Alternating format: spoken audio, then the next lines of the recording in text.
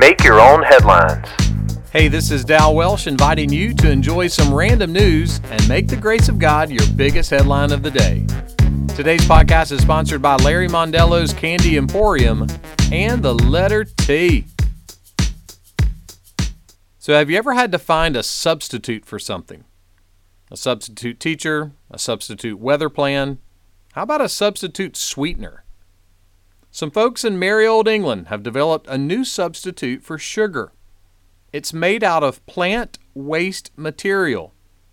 Because when I'm thinking about baking an Italian cream cake or adding something sweet to my decaf Americano, I'm thinking plant waste material.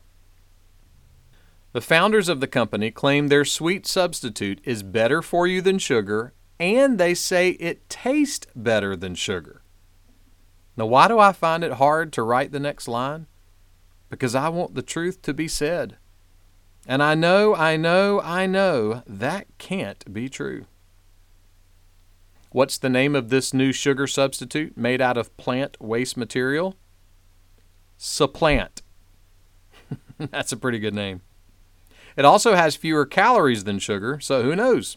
One day, supplant might be in our supply. You know what plants sit on? Furniture. The Apostle Paul was speaking to some very important community leaders one day, and he said this about God. He himself gives to all mankind life and breath and everything. That's a pretty defining description of the character of God. But what does it have to do with you right now? Well, can you think of anything you could do today that would be more valuable than spending time with the one who gives you life and breath? Someone put it this way: there's no substitute for spending time with God. If you don't have time, you need to quit something to make room. Skip a meal, cancel a meeting. There is nothing more important you could do today. Because of who God is, because of what He's done through Jesus, I know, that much is true. Make that one of your headlines today. Make Your Own Headlines is a little smidge of encouragement from Holland Avenue Baptist Church.